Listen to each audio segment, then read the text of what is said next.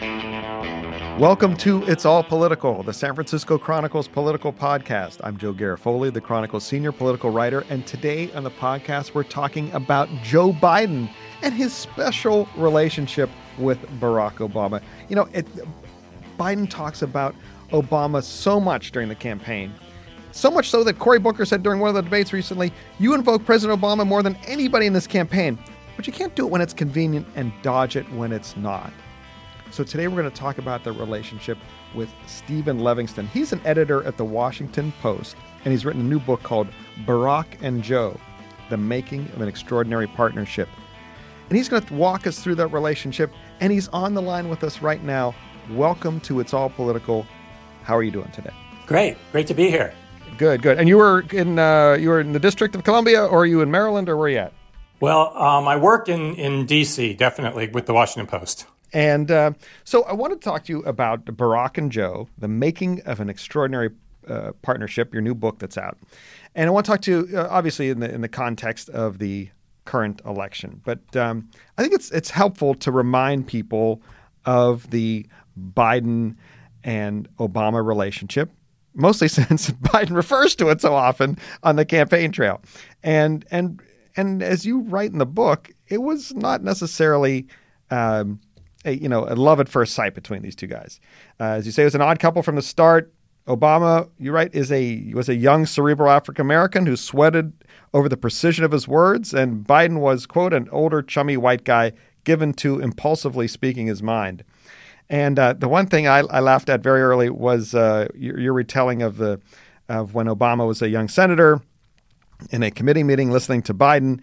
Obama writes on a pad to an aide, quote, shoot me now, as he's listening to Biden drone on and on. So talk about their sort of origin story of these two. Well, you got right to the core of it, I think, there in some respects. But, they met in the Senate. Obama came in and he was the new star of the Democratic Party. He gave that incredible speech at the Democratic National Convention in 2004, which, everybody just was focusing on him, and he was going to be the future of the party. And he just became this huge celebrity arriving in the Senate. And at that time, of course, Joe had already been in the Senate for more than 30 years, and he was of a different ilk. He was raised basically in the Senate and believed in the institution, believed in the hierarchy.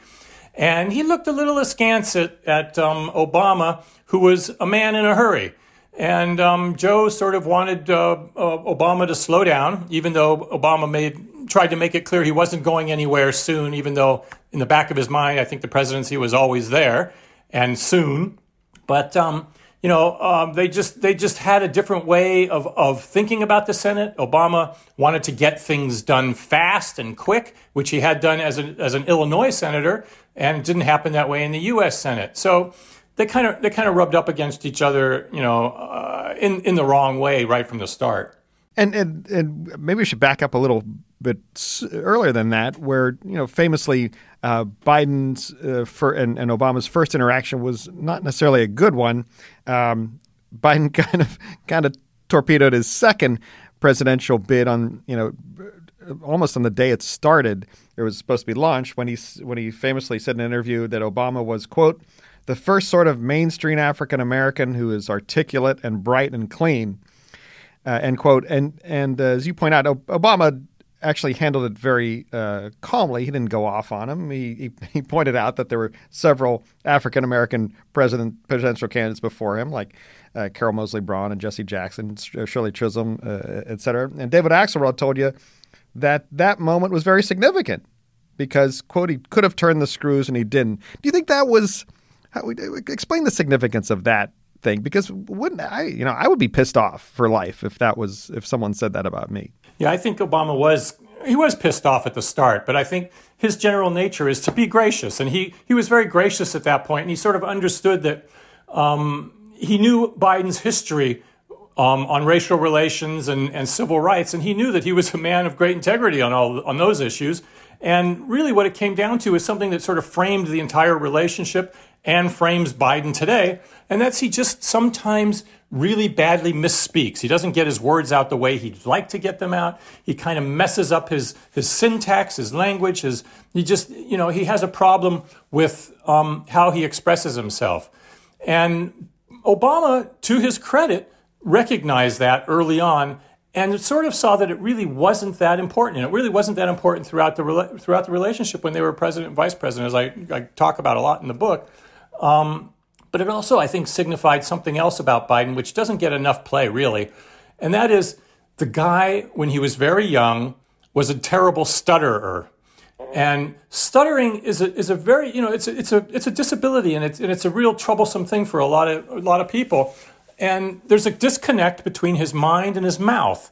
People take him to task for that now. But a lot of times, if you listen to him carefully, you can see him stopping himself, reaching, and trying to come up with the right word, and sometimes the wrong word comes out. And there's a thing about stutterers as well, as I've read up on it a little bit. So when they do get to the point where they feel like they're about to stutter, they'll change their language to make it seem like they won't go to that word that will cause them to stutter.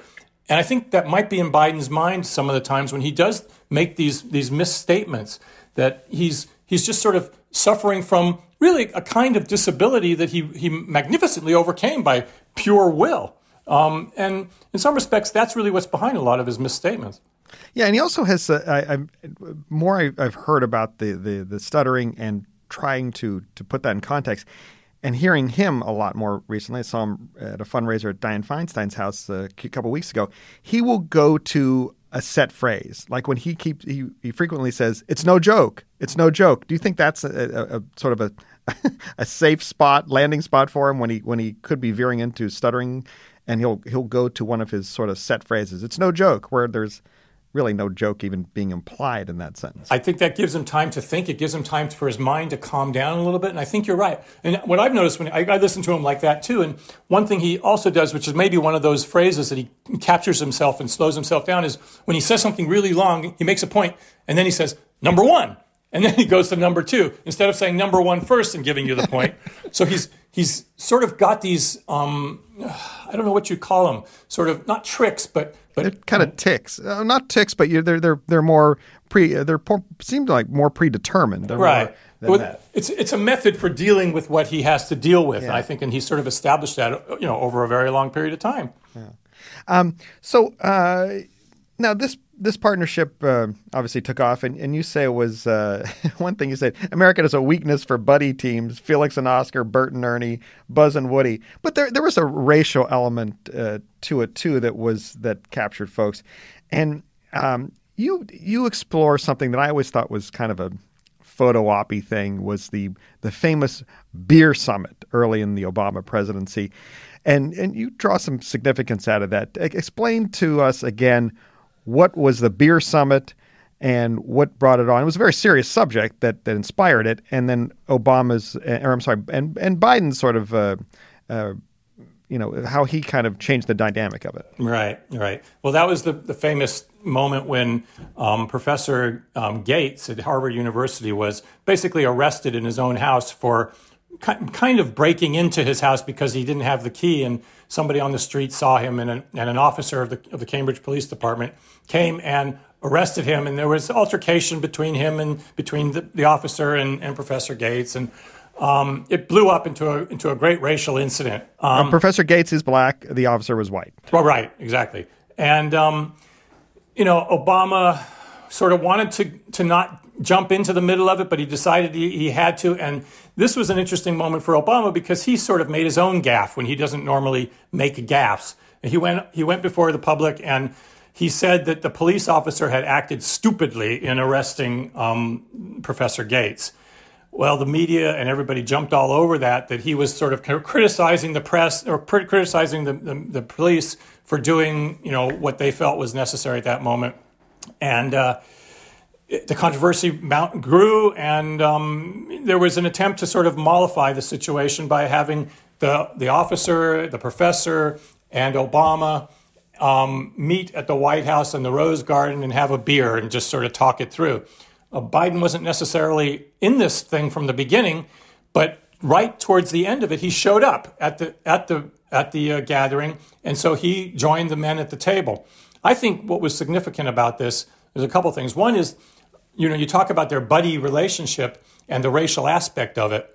From the beginning, this was a black and white friendship partnership that actually worked beautifully. They never talked about really the racial aspect of their relationship, but they just showed it. They sort of demonstrated to America that, yes, this is how the races and leaders can get on, and they don't have to go into detail about it. Just watch them interact, watch them work. This is the ideal of what everybody hopes America might be.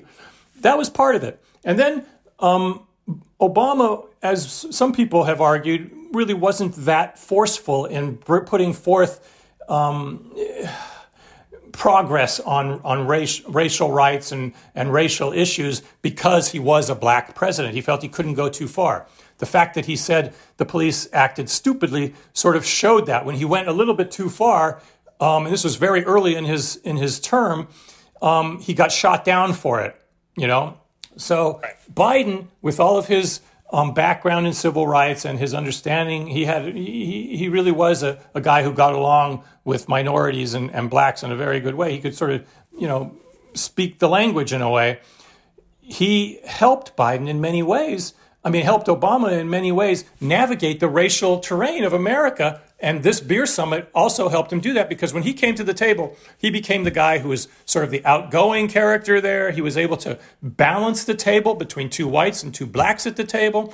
And he was able to sort of kind of create an atmosphere that maybe could promote racial harmony. And I talked to, Michael Eric Dyson, the professor at Georgetown, for the book. And, he said something very interesting to me about this particular incident, where it sort of highlighted in some way, in Dyson's words, that Biden was really the blackest man in the White House. And I thought that was really an incredible statement. And in some ways, given Obama's reticence to jump in deeply into racial matters, there may be some truth to that. Yeah. No, but Biden, and I wanted to get your take on this because Biden has taken some hits during the campaign about his attitude on racial issues, whether it be his stance on busing, back in the mid-'70s. He was asked a question at the second debate, I believe it was. The question was, how do Americans need to what do they need to do to repair the legacy of slavery in this country? That was the question. And he went on a very long-winded, not surprisingly, explanation. And he said, quote, "We bring social workers into homes and parents to help them deal with how to raise their children. It's not that they don't want to help. They don't. They don't know quite what to do. Play the radio. Make sure the television, make sure you have the record player on at night. Make sure the kids hear words. The kids coming from a very poor school, very poor background will hear 4 million words fewer spoken by the time they get there." Now, the top line interpretation of that was people were goofing on him for, name dropping a record player. But, deeply, and we wrote about this in the Chronicle, was how there's a sort of a paternalistic attitude towards race there. Like, here's how they should parent their children. Does that jive with the Biden or where does that come from? Is that just a 76-year-old white guy talking about race, or what's that about? I think that's a good part of it. He's part of the rap on him right now in this campaign is he's an old guy. He's old school. He looks at things from a different perspective when issues and matters were discussed in a different vernacular, and he's sort of stuck in that a little bit. But I don't think that really, and again, I think that thing he said in response to that question was again an example of him not being totally prepared to answer it, and he sort of was grabbing at various strings, and he didn't really know what to say, but he was trying to get at something. But I think overall, it doesn't totally negate his whole career in terms of how he works with and has worked with, different races, talked about racial matters and tried to work through them. I think part of the problem these days in the campaign is that people like to telescope in on certain moments and think that defines an entire candidate. And I think all candidates are subject to that. And you kind of have to look through the entire career, I think, to get a full portrait of who these people are. You're listening to my conversation with Stephen Levingston. He's the author of the new book, Barack and Joe, and we'll be right back.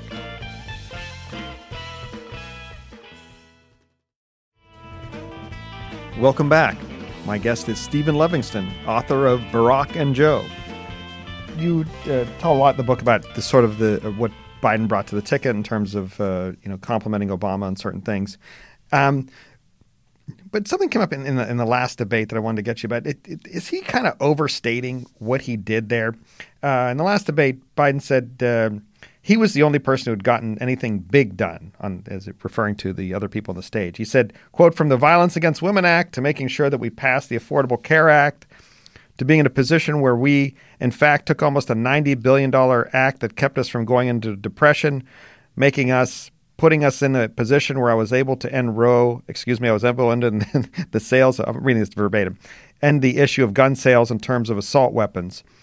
Now he's referring to the assault weapons ban in the mid 90s, which I think Dianne Feinstein might have a major hand in that as well.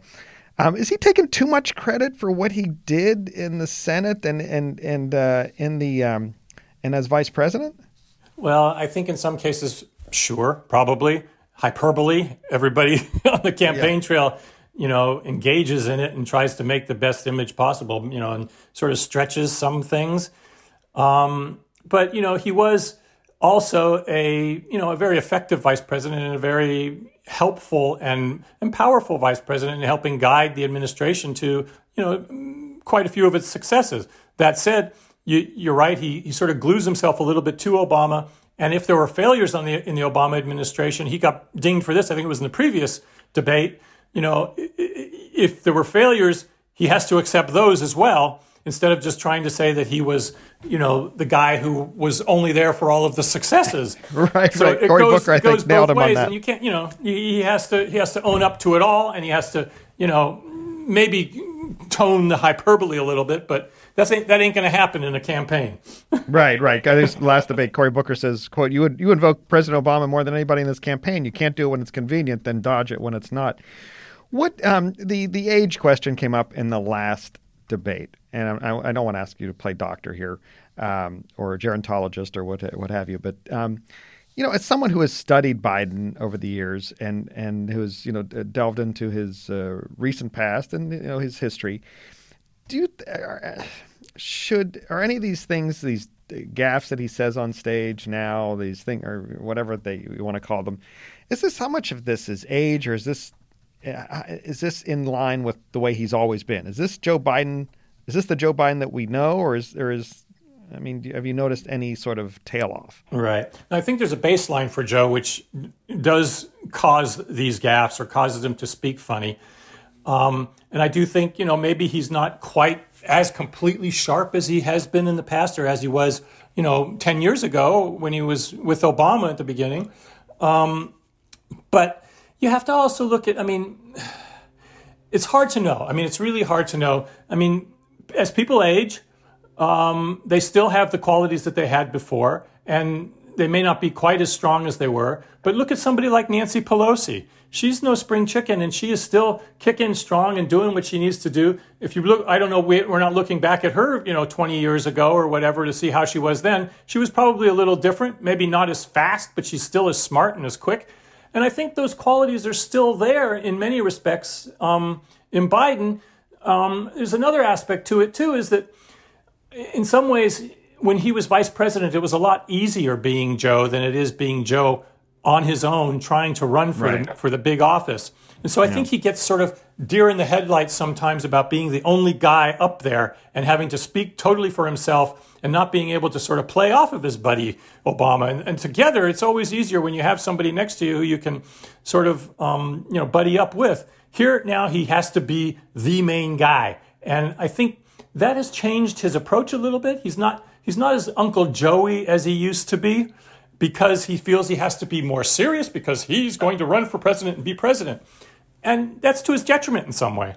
You touch on a couple things. You touch on sort of in one of the latter chapters, an issue that came up just as Biden was starting to jump into the race, which was his touchiness, which was a mark of his I mean, his entire career, but certainly his time with the president. You talk frequently in the book about you see two men showing affection to each other. It's somewhat unusual, certainly with the vice president and the president.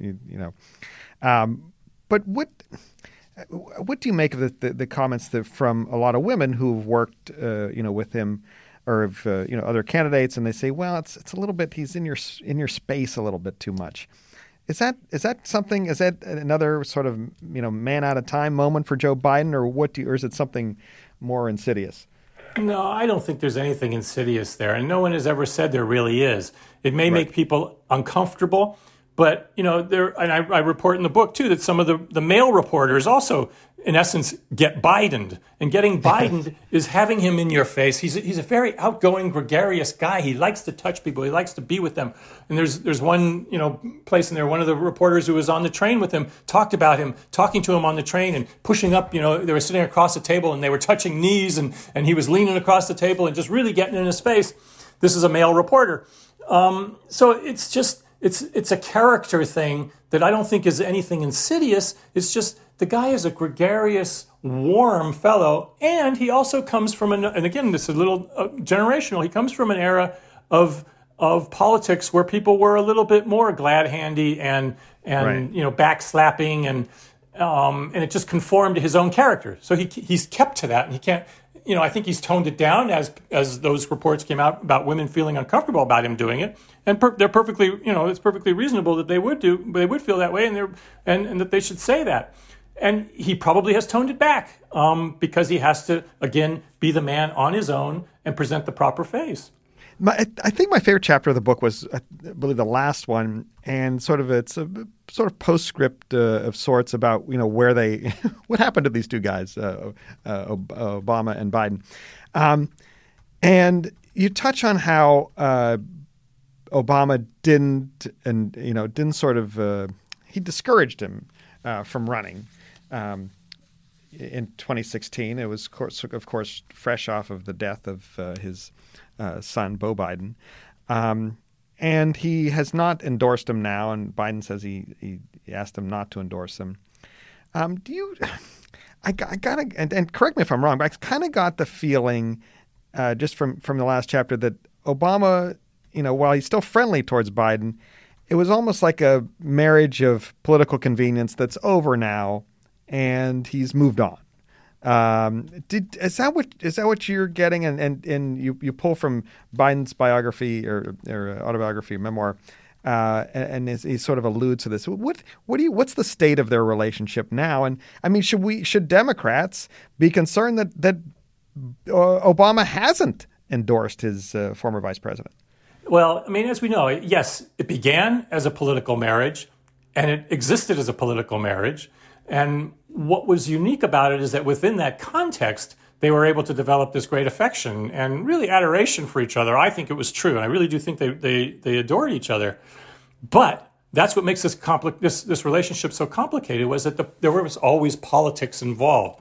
And the politics were really the personal politics of Joe Biden and Barack Obama, where they might not have the same ambitions for where the country should go and for where they wanted to go. I think towards the end of their term together, Biden, of course, was thinking about the presidency, while Obama was thinking about his own legacy. And in Obama's eyes, his legacy really is to be a path breaker, a trailblazer, a revolutionary on the political scene that remade American politics as the first black president.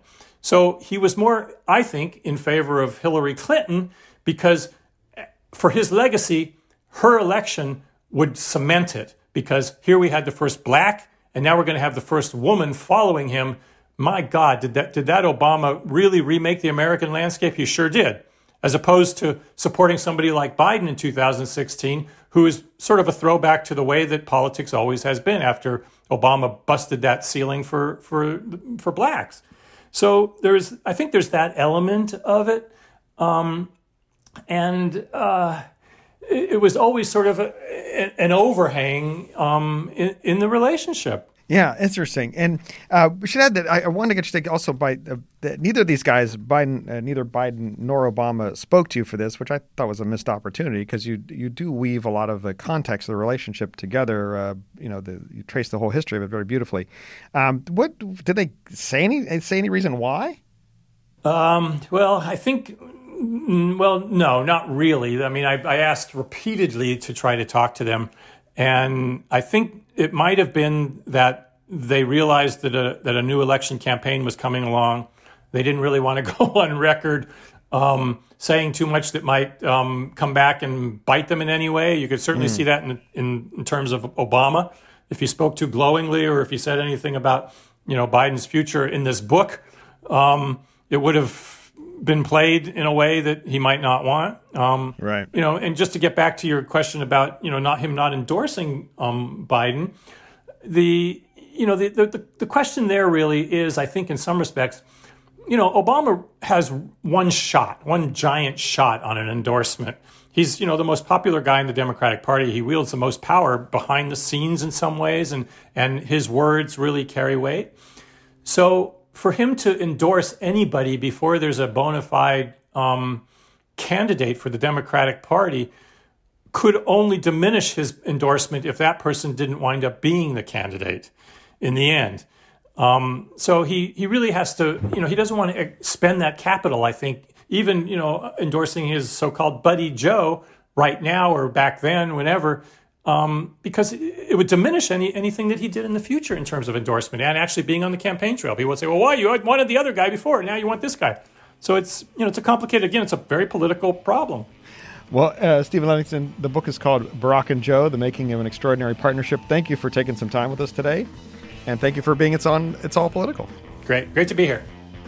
I'd like to thank you all for listening. I'd like to thank Stephen Levingston for joining us today to talk about his book. I'd like to thank the King Kaufman, for producing today's podcast. And remember, whether your relationship with your best friend is real or political, it's all political. It's All Political is part of the San Francisco Chronicle podcast network. Audrey Cooper is our editor-in-chief. Our theme music that we have is Cattle Call. That's written by Randy Clark and performed by Randy Clark and Crow Song. If you like this show, subscribe, rate, and review it on Apple Podcasts or wherever you listen. For more great journalism like this, subscribe to the San Francisco Chronicle at sanfranciscochronicle.com/subscribe. You can find me on Twitter at Joe Garofoli. Thanks.